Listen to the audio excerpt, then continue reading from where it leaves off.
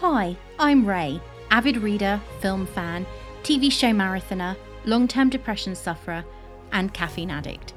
In this podcast, I open up about my lifetime of experience with various mental health diagnoses and how I cope with them on a daily basis, as well as my love of all the books and the TV shows I just can't stop watching.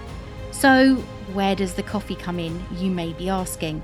Well, I can't function before I've had at least my third cup of the dark roasted bean. Welcome to the interesting world that is my brain, with every single episode of Not Before Coffee, found where all podcasts are.